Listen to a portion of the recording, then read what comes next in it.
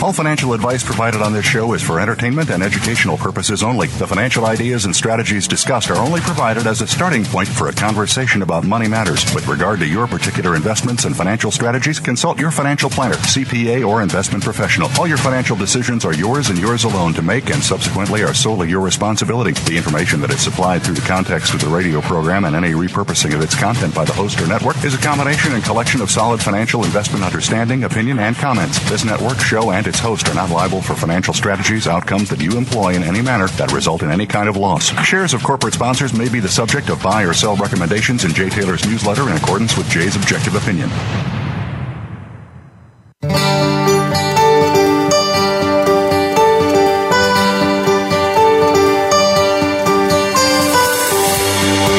Welcome to Turning Hard Times into Good Times with your host, Jay Taylor.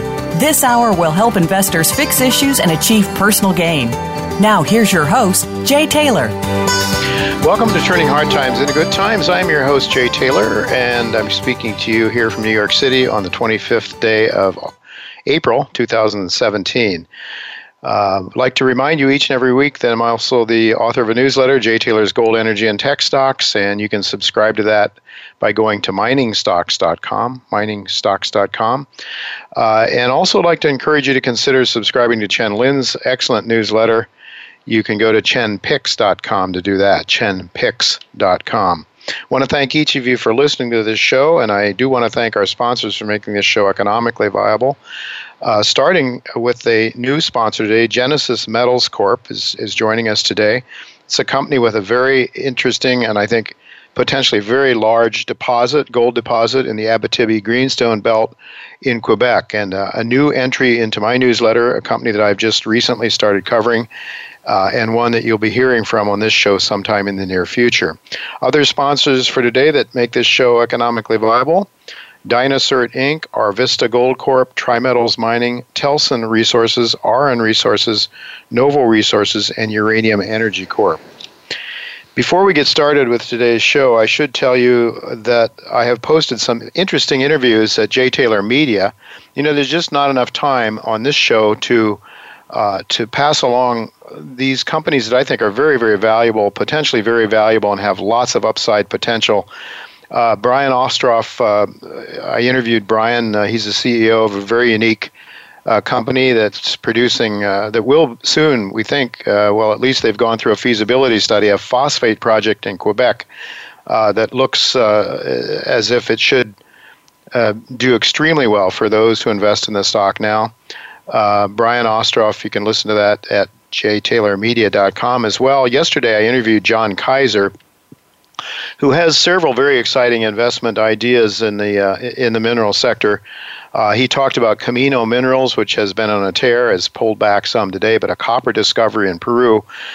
Another company called Scandium International, very unique company, Atomera Minerals, and SK Mining Corp. Those are all some that John talked about. You can get his insights into those companies by going to jtaylormedia.com. And John also has a very interesting project that he's working on. He's going to be creating an investment community in which technical people provide information about companies that they are involved with in one way or another. This is to help people like me who aren't geologists or technical people to have a better handle on the technical aspects, the risks and the rewards inherent in these very early stage exploration stories. So I think that's another thing that John's working on, and he talks about that as well at Jay Taylor Media. I've titled today's show Savvy Investment Ideas from the Bible, and Peter Grandich, Ralph Fitch, and Michael Oliver return as guests. Well, conventional wisdom in the Western world these days is that the Bible is a book of fairy tales with very little for anyone of sound mind. Very little value of anyone of sound mind. But the Bible does talk a lot about money and finance more than almost any other topic. And so I'm wondering, might there not be some good old-fashioned advice from the Bible for investors in a world that is really drunk and running amok with endless amounts of money created out of thin air? Might there not be a connection between the growing economic problems the world is facing and the fairy tales, not from the Bible, but from the likes of John Maynard Keynes and his disciples at Harvard, Princeton, and Yale? Might there not be a connection between the growing economic woes of the global economy and the Keynesian notion that money can be and should be created endlessly out of thin air, even though that process is in fact theft of property by government and central banks. Well, we'll explore some of those ideas with the former Wall Street whiz kid, Peter Grandich, as well as seek Peter's views on the current runaway stock and bond markets. And joining me in a few minutes after our first commercial break, Ralph Fitch, the president and CEO of Tri-Metals Mining. It's a company that is in the process of outlining a multi-million-ounce gold project that straddles state lines of Nevada and Utah. Tri-Metals has been actively drilling and exploring and building up its resources, and it's my understanding the numbers are improving, the average grades are improving. Already a very robust preliminary economic study, but it looks like Ralph and his team are building up an even more valuable company right now. Well, before we go any further, though, right now, to help us keep our feet firmly planted on solid ground, the always reliable and almost always accurate Michael Oliver is with me to talk about the dollar, which is breaking below some key levels, and what that might mean for the precious metals and other markets. So thank you so much for being with me again, Michael. Hi, Jake. Good to be back, Jake. Good. Always good to have you with me. That reassuring voice that I hear from you down there in North Carolina or South Carolina, wherever it is that you're at North today. Carolina, right? North Carolina. Okay, that's closer to New York. That's better. And I should tell our listeners, again, as I like to every week, it's olivermsa.com, olivermsa.com to learn more about Michael's work. Well, Michael, you have been looking for a dollar close in the dollar index, as I understand it, below 99. And as I was preparing for our show today, actually right before we went on the show, I see a 98.64 handle for the dollar index. Do you think this marks the start of a prolonged bear market for the dollar, or do you want to see more confirmation, perhaps by with a monthly close below 99? I want the monthly close. Yes, I really do. I want the monthly close at or below that level, and we've been looking at. We identified that number late last year. The dollar index has now 3 times danced upon that level. Once approached it in February, didn't touch it, rallied sharply, came back slightly under it in March, rallied back up, and now is a little more deeply below 99 than at any time in the year. I still want a monthly close there or lower, or trade as low as 99 even on cash dollar index. The main function here is the euro. We put out a report prior to the French election results on Sunday, so in the afternoon our time, and prior to the closing of the election, they're saying that probably it's a stay-the-course type result, meaning Macron will win. It will be of the 2 finalists, which he was, of course, and this was not a great surprise. But the odds are that he will win the May election because forces will coalesce behind him and probably give him enough edge to beat Le Pen. Things are in flux in the world, but on the other hand, these numbers are pretty heavy. They're not marginal. We're not talking 5% difference. We're probably talking 10 and 20% difference. So let's assume we stay the course with Macron, meaning you stay the course with a guy who's a statist, whose support comes from the middle and the left. He's not affiliated with a party, but on the other hand, he doesn't want to change anything, really. And so it's more the same. And, of course, that's what the investors in the stock market would like to see, especially in Europe, is, oh, gosh, let's don't break the EU up. Let's don't even threaten or talk about it. Let's stay the course. And so with that reassurance, the euro is rallying, and we expected the euro to rally. It is the heaviest weighted currency within the dollar index, and it had to be the factor that moved, and it has. It's moved up about 3 points since the election. It's well over 109 now. It's approaching 110. But the dollar index needs to be, it's the key. I want that 99 or lower monthly close. If I see it at that point, MSA goes to major negative on the dollar index.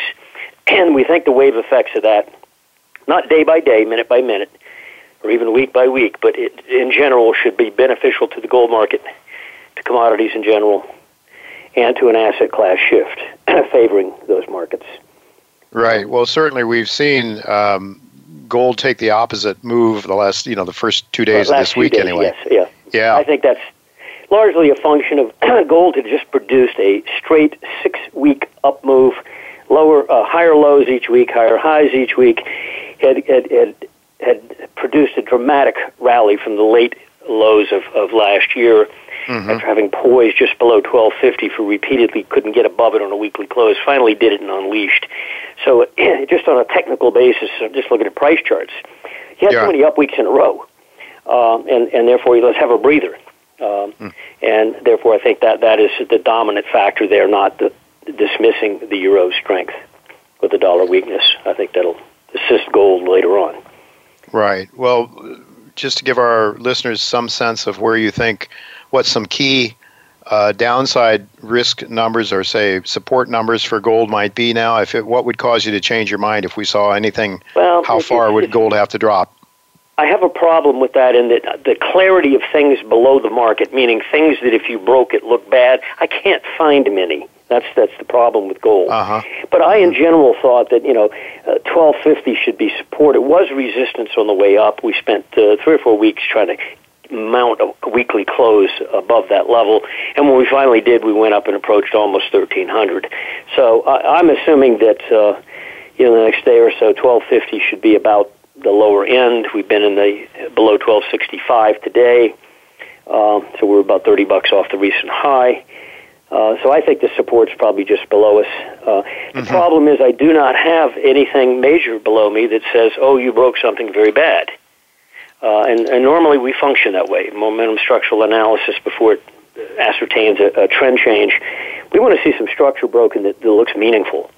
So when you look at the momentum chart, you see something that's really being broken. And right now gold's just pulling back in a void. Yeah. There's not really anything being broken. It's just a pullback. So I think it's best to treat it that way. Well, I think from my perspective, as one who's invested in gold mining shares, the markets, the shares have taken quite a hit the last few days, more than the gold. I think percentage-wise might be a good time. If you have that kind of assurance that we're near a bottom, it might be a good entry point for people that haven't been in.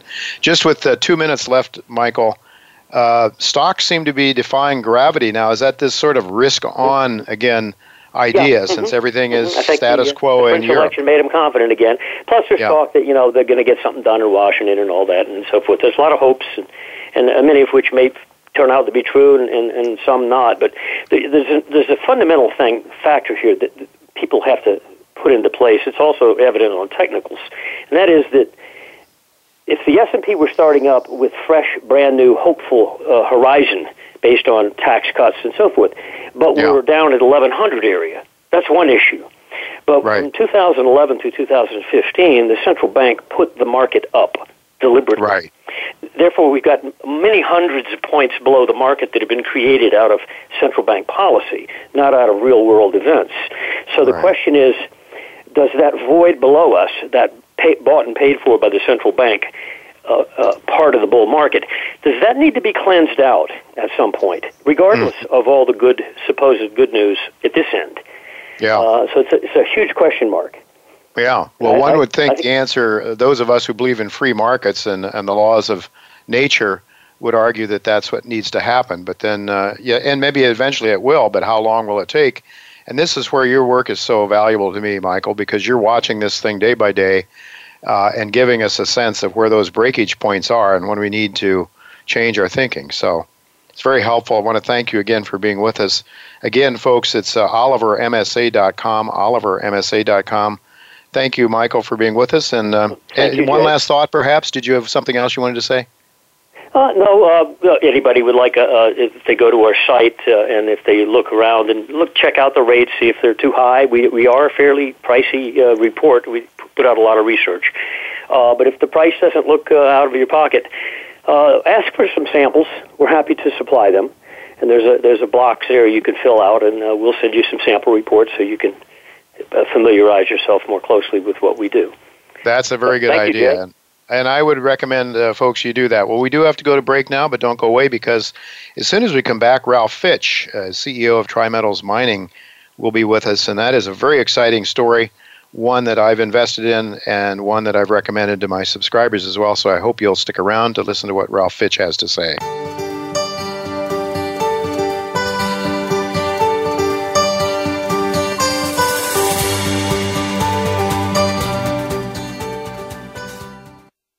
Auryn Resources is a Canadian-based gold exploration company focused on the company's flagship Committee Bay project, located in northern Canada, one of the best mining jurisdictions in the world. The company's current resource outlined by drilling thus far stands at 1.1 million ounces of gold at over 8 grams per ton.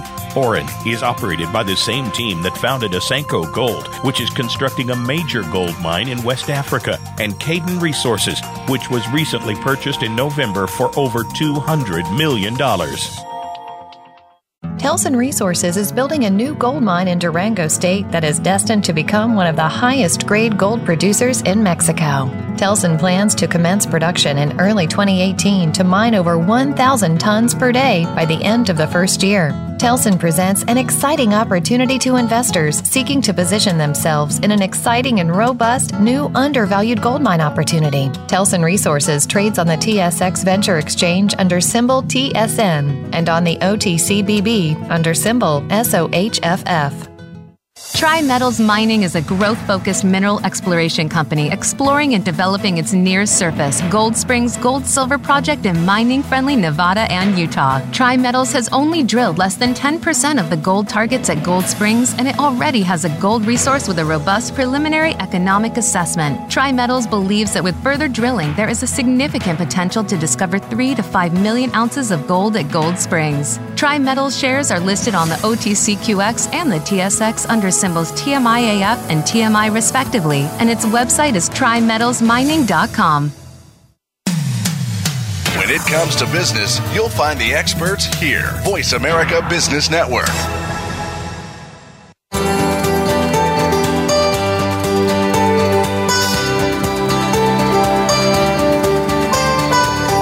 You're listening to Turning Hard Times into Good Times with your host, Jay Taylor. If you have a question or comment about today's show, Jay would love to hear from you at 1-866-472-5790. That's 1-866-472-5790. You can also send an email to questionsfortaylor@gmail.com.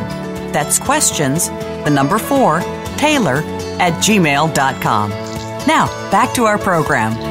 Welcome back to Turning Hard Times into Good Times. I'm your host, Jay Taylor, and I'm really glad to have with me once again Ralph Fitch, the CEO of Tri-Metals Mining, Inc. And Ralph is an experienced veteran with over 50 years of international exploration management with companies that are very well-known, household name companies. I don't want to spend too much time reading his impressive bio, but it is posted at the Voice America Business Channel if you're interested.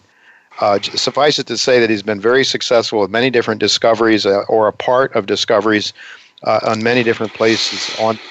So he's working on still another one right now, and that's what we want to talk to him about. So thanks for joining me today, Ralph. Thank you, and thanks for having me on the show. Always good to have you on the show. And I should mention before we get started, the website is Tri-Metals Mining, trimetalsmining.com, so people can go there and learn a lot more than we'll be able to talk about today in the 12-15 minutes we have before us now. Well, Ralph, you already, your project there is called the Gold Springs Project, and it straddles the border of Nevada and Utah. You already have done a lot of work there. You have a preliminary economic study that was carried out on that project, and it looked pretty robust. Although I know that you're working on increasing the resource and the grade, what can you tell us about, but maybe first of all, just tell our listeners, those that may not be familiar with your project, tell us a little bit about the project and about its the economic study that was carried out in the past. Sure. Yeah, no, I'd really like to do that. So Gold Springs is the sort of focus of Tri-Metals Mining, and actually our stock symbol is TMI in Toronto and TMIAF in the USA. And what we have is about a 30 square mile area that straddles the border of Nevada and Utah. And within it, there's a lot of areas of outcropping gold mineralization. And we've done about 237 holes in that area at the moment. And the resource that we recently updated, we have about 700,000 ounces of gold equivalent at about 0.7 grams per ton. That includes about 500,000 ounces in the M&I category, gold ounces. And we think the property has the potential. This, it's a very large property, and we probably only drilled maybe 10% of what we think are the pretty obvious gold targets. And while we were doing this, we thought it'd be useful for investors to sort of know that what we were drilling was economic. So we did, I would call it a sort of a demonstration economic study, PEA, for a 48,000 ounce per year project. So we're hoping, of course, in the next couple of years to have a much, much larger resource, and therefore would be hoping to develop a much larger mine than that. But what the PEA did show was even at a relatively small scale, 15,000 tons a day, it made 137 million pre-tax, 92 million after tax, with a rate of return of around 50% pre-tax, 35.8 after tax. So pretty solid project, and cash costs pretty respectable, about $669. Well, and I know that as you said, you've only drilled about maybe 10% of the prospective target of this 30 square mile property. And I saw a very impressive drill result come out the headline result on March 29th. It was actually in January, I believe it was, 150 meters of a gram, which is a pretty darn good hole that was drilled. Now, this was drilled somewhere, I think, 1.5 kilometers south of the present resource area, Ralph. So is this an area of focus? And maybe you can update us on what your drill results have been achieving and what you might be expecting going forward. Yeah, so this, as I said, it's a very large property, and there's probably one sort of chunk of the property that is sort of easy to describe, and it's all on the Utah side. And it's a north-south zone, about 5.5 kilometers long in Utah, and we call it the Jumbo Trend. And most of our resources prior to the recent update were at the northern end of this trend, so sort of North Jumbo. And the drilling you're talking about, Jay, was at towards the southern end in South Jumbo, near an old historic mine called the Etna. And we put 8 holes in there. We'd just obtained a quarter section of state land in that area. And so this was our sort of first drilling in this part of the world, as it were. And our best hole, we got 150 meters of 1 gram gold equivalent. And what's really important, 1 is it's long, and 2, it's good grade, and 3, it ended still in the mineralization. So we have a good chance, we think, because of the geophysics that is a very useful tool in this area to sort of show us where to drill. Geophysics suggests that it could be a lot wider, and so does the drill hole. So, when we start drilling again this year, probably sometime in May with any luck, then we will sort of drill that area initially and see if we've got a really large block of ore in that area alone. And when is this something you'll be doing imminently, like within the next several months, or what? Well, I think that we're hoping to get started in May. We've been doing all the permitting. That's one of the things we do on this property because we think so much of it.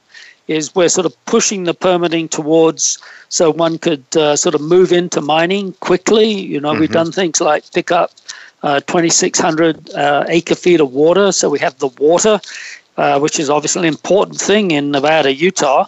But we have enough water for a major operation. And we do all the studies of the sort of the birds and the bees and the plants to make sure that we're ready to move forward when we sort of pull the trigger. Your geometry, of course, is always very important in any mining operation, but when you're looking at an open pit target like you're talking about, I guess that could be very exciting. If it's wider, much wider than anticipated, that means you have the potential to pile on a lot of ounces, potentially, I guess. No, correct. And, if it's nice and sort of wide or fat, and long, then you're going to be digging more ore and less waste rock around the sides. Exactly. Very good. Well, so would you say that is one of the primary drivers then, is your exploration area in that particular area? What else might you be doing going forward this year with exploration? Yeah. So this year, we have to do some funding, and we're sort of looking at our sort of different options to do that, to do a really major program this year. Uh-huh. But the idea would be to try and drill out this jumbo trend I'm talking about in Utah, and then use one drill rig to look on the Nevada side at some of the newer targets that we haven't done much work on yet, but that look very similar from a geophysical and geological point of view. But the main driver probably this year is going to be to try and drill out that jumbo trend, where we think we've got a good shot at 2 to 3 million ounces just in that trend alone. Interesting. Well, interesting. And I noticed that on March 29th, you reported that you have increased your resource by 22% or something like that, and the grades are a bit higher too. Is that the way it's looking at this stage? Can you give us an update on that? Maybe compare the grades and the amount of material resource that you have there compared to what you have now, perhaps. Well, you mentioned. Okay. So actually, that's a really good sort of follow-on to the drilling we've been doing at Southern Jumbo, where the grade is considerably better than our overall average grade. And, as we were saying, it appears to be much thicker as well. So we think that will be a major driver for value as we drill out that block of ore. And in the recent resource update, we increased our overall average grade from 0.45 to 0.55 grams per ton of gold, and up to 0.7 grams gold equivalent. So this is extremely, why it's so important is that is now a grade that is very comparable to other deposits in Nevada. And so, we're building ounces now that are very equivalent to any other mine that's in operation in Nevada. So we think this is a big step for us. Ralph, you mentioned you're going to have to raise some money, and I noticed today the shares are down a bit, selling at 22 cents. Always as an investor, I'm concerned about dilution. Might you bring in, is it a possibility you have an open mind with regard to joint ventures, or how are you going to do this? Because you have 156 million shares out, and I know that doesn't necessarily matter. It's all relative. If you've got a very large multi-million, very robust, very large multi-million ounce project that's extremely robust, who cares, really? It's all relative. But it's still a concern among junior mining companies. How do you plan to try to minimize that dilution? Again, a very good question. Of course, as an explorer, a junior explorer, you don't make money. You have to raise money to find the ounces. And we've been doing that at $10 an ounce, which is a very respectable number. Sure. And in terms of financing, we try and be clever about it. We obviously don't like dilution either. I'm a pretty major shareholder myself. Mm-hmm. And we're looking or can look at sort of the retail approach using a big investment bank, or maybe sometimes one can find a corporate entity or something that has an interest. They might give you a slightly higher price. So we're looking at all those sorts of ways to try and minimize any dilution to our existing shareholders. But you make a really good point. There's bad dilution and there's good dilution. If we dilute and through it find, let's say, 1 million ounces more of gold or something, the share price is going to go up. So the value to the investors is quite clear. Well, the share price is certainly going to go up if you can improve on an already robust preliminary economic assessment. That you quoted the numbers, very robust numbers, and with higher grades and more ore, you would think you could probably increase it very substantially. I misspeak when I say ore, don't I, Ralph? We're not supposed to call it ore until we know it's economic, and we don't know it's economic until you're actually producing. So I think the rules in Canada say you have to have done a pre-feasibility study, not just a PEA or preliminary economic assessment. Right.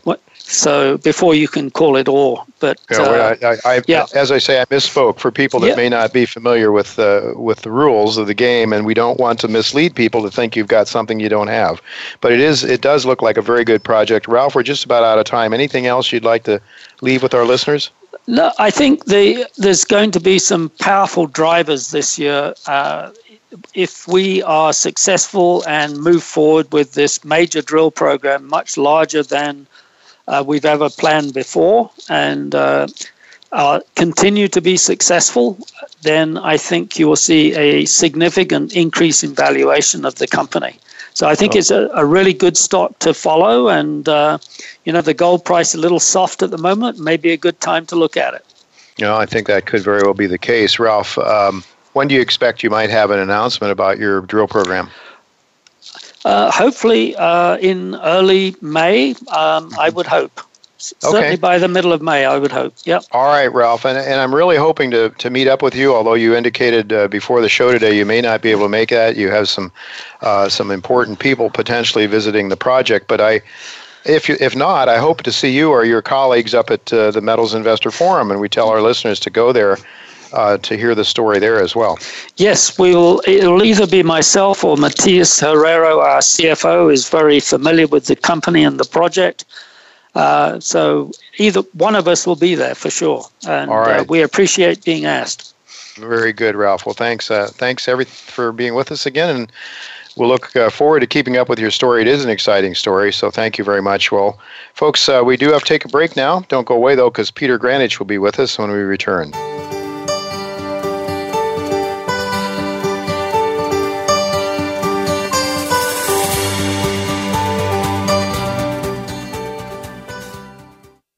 Novo Resources focuses on the exploration and development of gold projects. Its flagship asset is the Beatons Creek Gold Project in Western Australia, where it is currently upgrading and expanding on its resources to produce an economic study in Q3 2017, followed by construction in Q1 2018. Novo enjoys a strong balance sheet and supportive shareholder support from the likes of Eric Sprott and Newmont Mining. It trades in Canada and the U.S. under the symbols NVO and NSRPF respectively. Dynacert is a global leader in carbon emission reduction technologies. Created for use in diesel engines, the hydrogen unit has been proven to reduce carbon emissions by up to 40%, increase torque, improve engine oil quality, and provide up to 19% in fuel savings. Our leading-edge technology is designed for tractor-trailers, rail, marine, and newly developed for diesel engine cars. Reducing the amount of greenhouse gases provides benefits to the environment, to communities and businesses, and to our shareholders. Arvista Gold's only asset is the Douay Gold Project, which is located in northern Quebec. The Douay Project currently hosts an NI 43101 resource of approximately 3 million ounces of gold and is considered to be the largest undeveloped and independent gold project in Quebec. Arvista has significant upside potential to further grow its resources and is currently undergoing an extensive 2017 drill campaign. Arvista Gold trades on the TSXV under the symbol AVA and on the OTCQB under the symbol ARVSF. For more information on Arvista, please visit arvistagold.com. Uranium Energy Corp. NYSE market, UEC, is a leader in the coming bull market in uranium, with spot uranium up more than 40% in 2 months. The new bull market is just starting. UEC has the cash, the licensed resources, the permitted processing center, the advanced technology, and the experienced team to lead this market. Get to know this exciting company now by visiting uraniumenergy.com. NYSE market, UEC. From the boardroom to you, Voice America Business Network.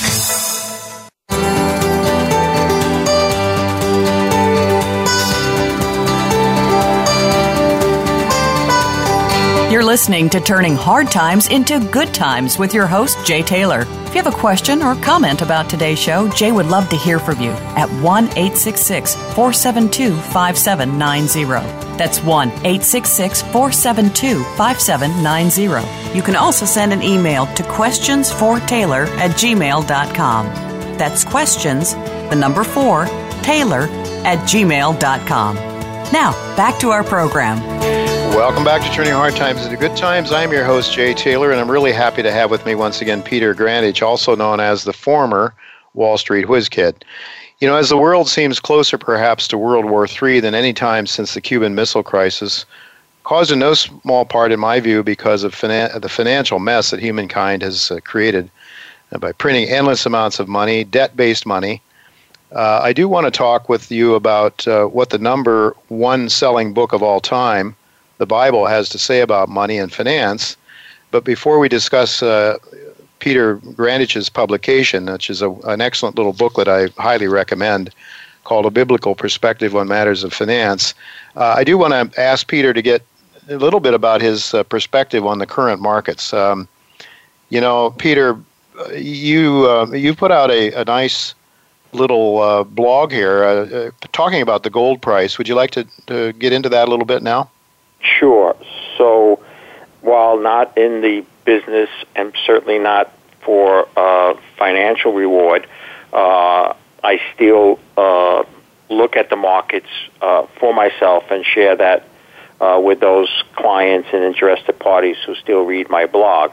It's certainly not an advisory service like it used to be, and nor do I tell people to view it as such. But I, as said throughout this year since coming back on your show, that I felt the gold market was in the best possible position it's been in a couple of decades, and felt that we were just at the start of a very long, it won't be as rapidly up, but perhaps could end up being the biggest bull market of all time. So I've taken that position, and I still kind of talk about it, not the daily or even weekly like I used to when my Grandish letter existed, but nevertheless this past Thursday or Friday, because I still do my own technical work, even though it's that I still got to pay $2 for a cup of coffee with it, I told my readers that it looked like we could have a very quick pullback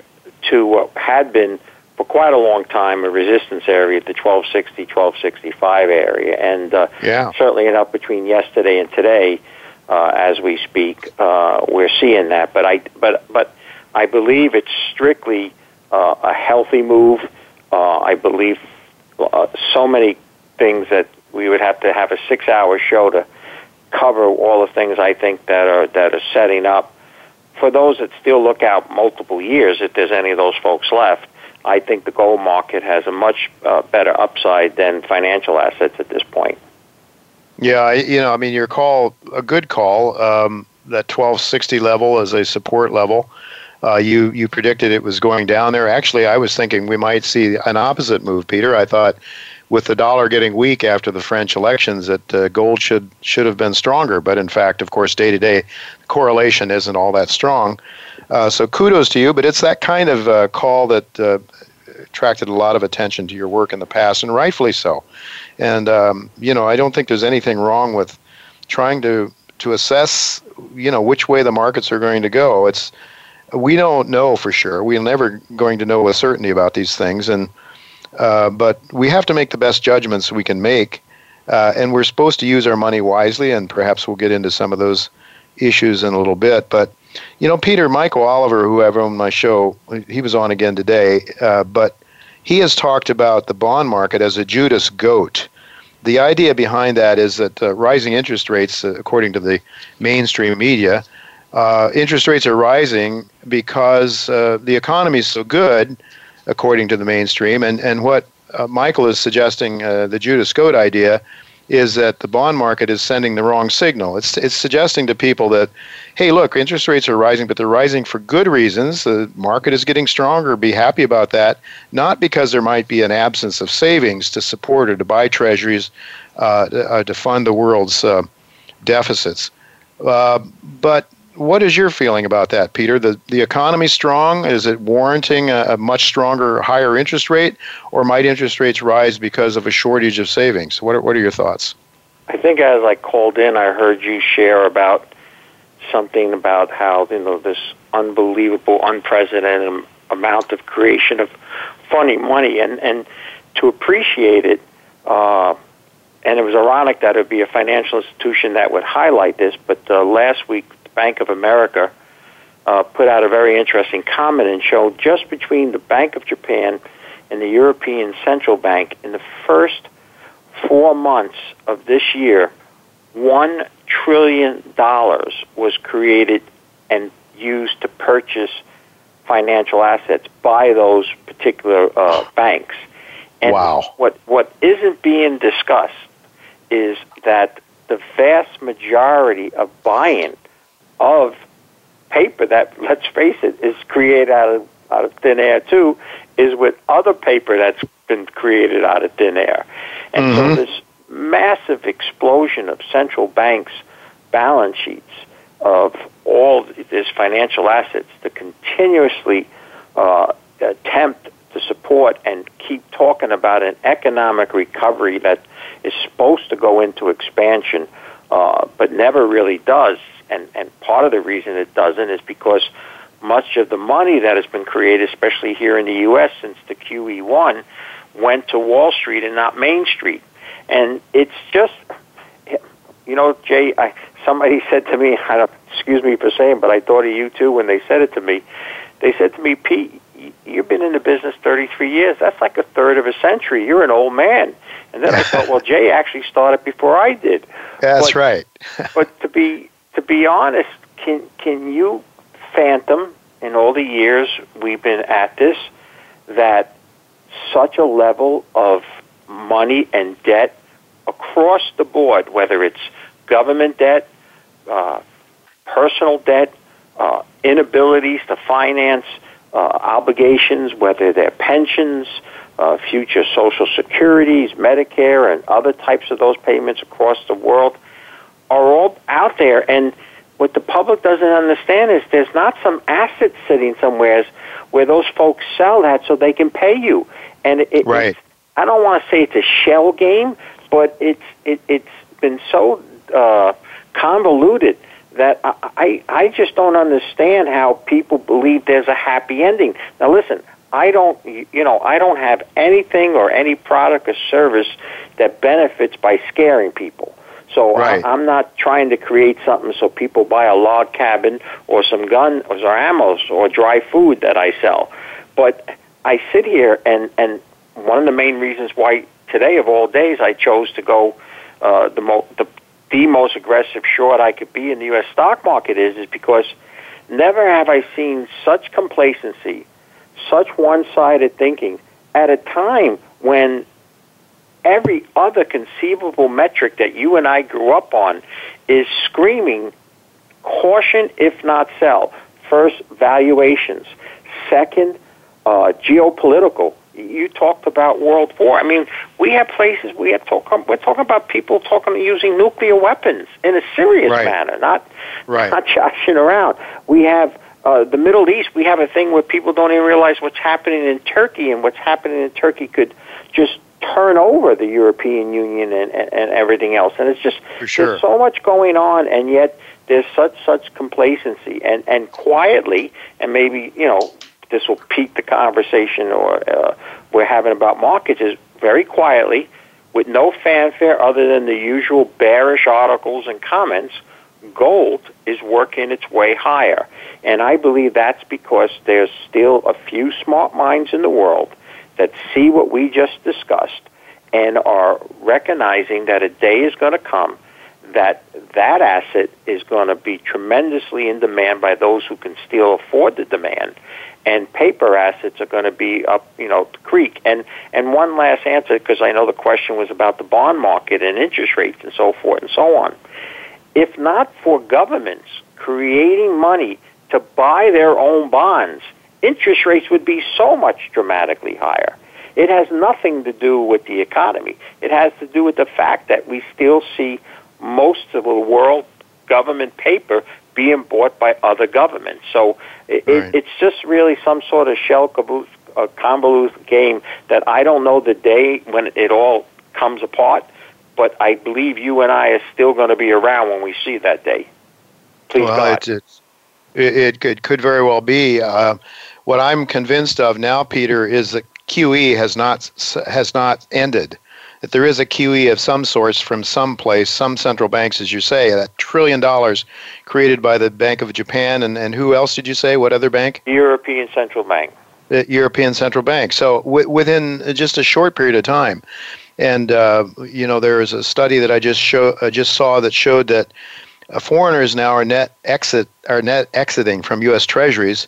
The Social Security Trust Fund is reducing dramatically now because we're getting older and they have to pay out and not as much as going in. And so there is this huge buyer, it's called Other, of Treasuries. It's the largest single domestic buyer, $745 billion over the last 2 years. The Treasury doesn't tell us who that is, but I have a sneaking suspicion that it could very well be, one of those foreign banks. Anyway, geopolitics, you touched on that. I think it's very alarming. We have this notion that we can create wealth out of thin air. And frankly, I think what we really have, I think it is a shell game, Peter. And I think it is a dishonest shell game that redistributes wealth away from those who work hard, play by the rules, and are honest citizens to the people that control the system. And I suspect that that's what's going on geopolitically. As a matter of fact, I want to run this idea by you. This was something that Alasdair Macleod passed on to his readers recently, and it comes from some of the thinking in China. Now, you mentioned you think gold is going to be worth an awful lot of money. So did the Chinese, and so did the Russians, and so they are building up their gold reserves like crazy. But just this notion that what the United States needs constantly is a crisis somewhere to drive savings back into the treasuries so we can finance ourselves. I'll just leave it at that. But that's this writer from China, this economist, put this out there, and Alasdair Macleod is basically saying he thinks it's correct. The motives may be somewhat wrong or but distorted, but that seems to be what happens. You had the Latin American crisis, the Asian crisis, and now they think it's China and another Asian crisis and war and all of that. But anyway, Peter, you and I are believers in the Creator of the universe, and it's in His hands. And all of these evils that are going on, including theft, which is really what the government does when it prints money, and the central banks do, they print money, and they redistribute wealth, and they create enormous amounts of harm, I believe, although human beings are what they are, and you and I know as Christians that we are also not above blame. We have, we look at ourselves and realize that we are just like everybody else. We're sinners, and we do things that aren't good. But we are believers, and we know that there is an answer to our problems. And actually, the best-selling book ever in history is the Bible, and it has an awful lot to say about money. And you've created a very I think succinct account of what the Bible says about money. And frankly, if people followed that, including myself, if I followed it more carefully, I would be a much happier person. But and very interesting, in the early parts of this, the first page of your booklet, you reported on a survey, and you ask what money can buy, and most people recognize it isn't going to buy happiness or love. It buys freedom, it buys excitement, it's less stress. So those are the ideas. It doesn't buy happiness, does it, Peter? But we know, you and I know, that there are ways to gain happiness, and it certainly isn't by fighting and clawing our ways to wealth, right? Yes, and to understand, and people that are not believers think the Bible is a book of don'ts. Don't do this, don't do that. If you do this, you're going to get this. When it's actually a book of do's. And what's interesting about it is the Bible contains over 700 direct references about money, including the majority of the parables. And 1 out of every 6 verses in the Gospel concerns itself with the right and wrong use of possessions and money. So it clearly states that spirituality must go in hand with matter of money, but so few people are willing to talk about that, and as soon as you do, a lot of non-believers get turned off. But it teaches that God is only the true provider, and you have to honor Him and be good stewards. And so, that's why the booklet, was created. we describe what money's about. If you don't mind, there's a great little short tale that we put in the booklet, and I like to use it for the non-believers particularly because it makes them think more and then want to read the booklet. And it was something that Henry Ford once did. Henry Ford had an employee who said his absolute number one goal then was to make $1 million. And, of course, back then $1 million was a lot of money. Yes. So Ford actually gave the man a pair of glasses made of $2 silver. He then asked the man, well, what do you see? And the man answered, nothing. The dollars are in the way. And Ford told him, when dollars are your only goal, you miss a host of great opportunities. And Henry Ford, for those that ever, and I read up a lot about him and all, was a good man, although wealthy, did not get caught up in this thirst for money. And that's why Jesus said one of the most, known quotes when it comes to money in Jesus, that you can't serve both God and money. No one can have two masters. And he knew what the problems would be. He knew what people would go through. That's why he spent over, 16 of the 38 parables deal directly about matters of money. It's the second most topic, and he's told so many things through Scripture. And one of the things, by the way, that you cannot find a positive verse in the whole Bible about debt. If you want to talk about a four-letter word to God, it is debt. Whether it's in the Old Testament or the New Testament, and the problems we have in it. And you and I both know, since we've been in the business, the world has become increasingly indebted. When you and I started, the United States was a credited nation. It was the world's largest credited nation. Right. And the gold standard and those things kind of kept politicians in check. But once they were taken away and fiat money became the rule of the world, it's allowed politicians to do what we're facing here. And Scripture has a lot of that and the warnings and problems that arise from that, Jay. And I know we don't have, time and all to, spend in it, but if maybe people can either visit you and you can put a link, or if they come to Grandich.com, if they just go to download. So just go to petergrandich.com, go to the download section, and file down, and you'll see this booklet there. You can read it online. You don't even have to give us an email. We'll never know you did it.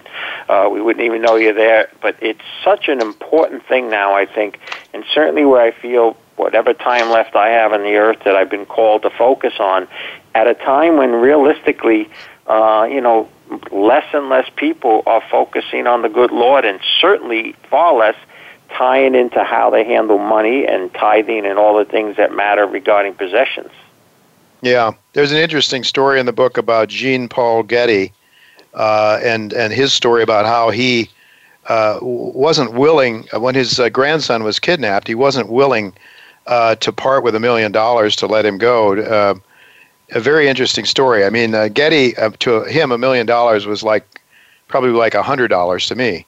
But he wasn't going to let it go, huh? And and there are so many stories in Scripture. The rich man's story is among most the favorites. He comes to meet Jesus. He says he wants to get in the club. They tell him, what does he got to do? Well, you got to do the commandments. He says, I've done all that.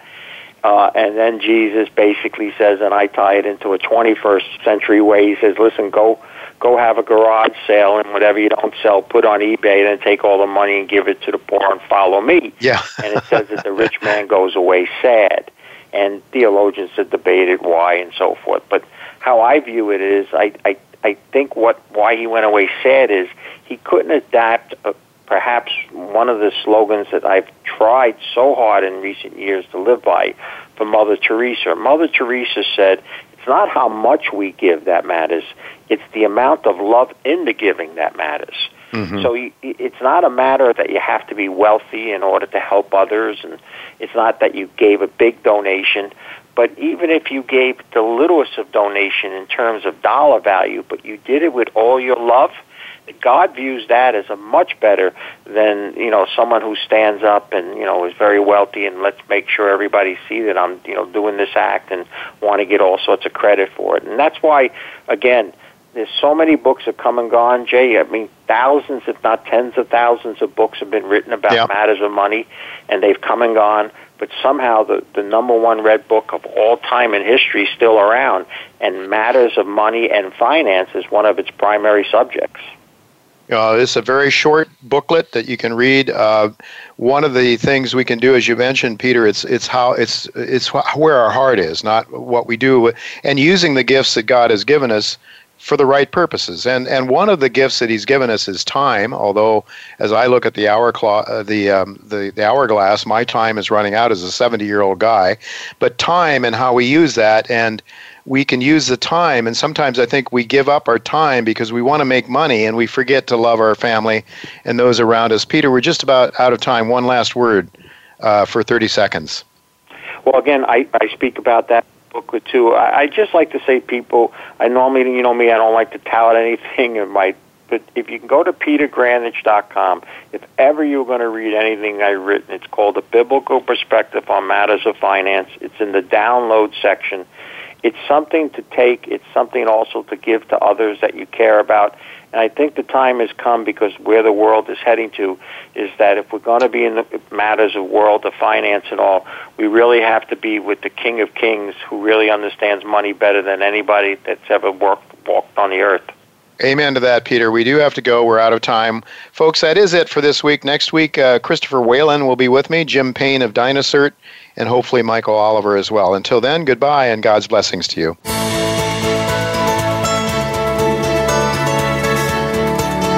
Thank you again for listening to Turning Hard Times into Good Times with Jay Taylor. Please join us again next Tuesday at noon Pacific Time, 3 p.m. Eastern Time on the Voice America Business Channel.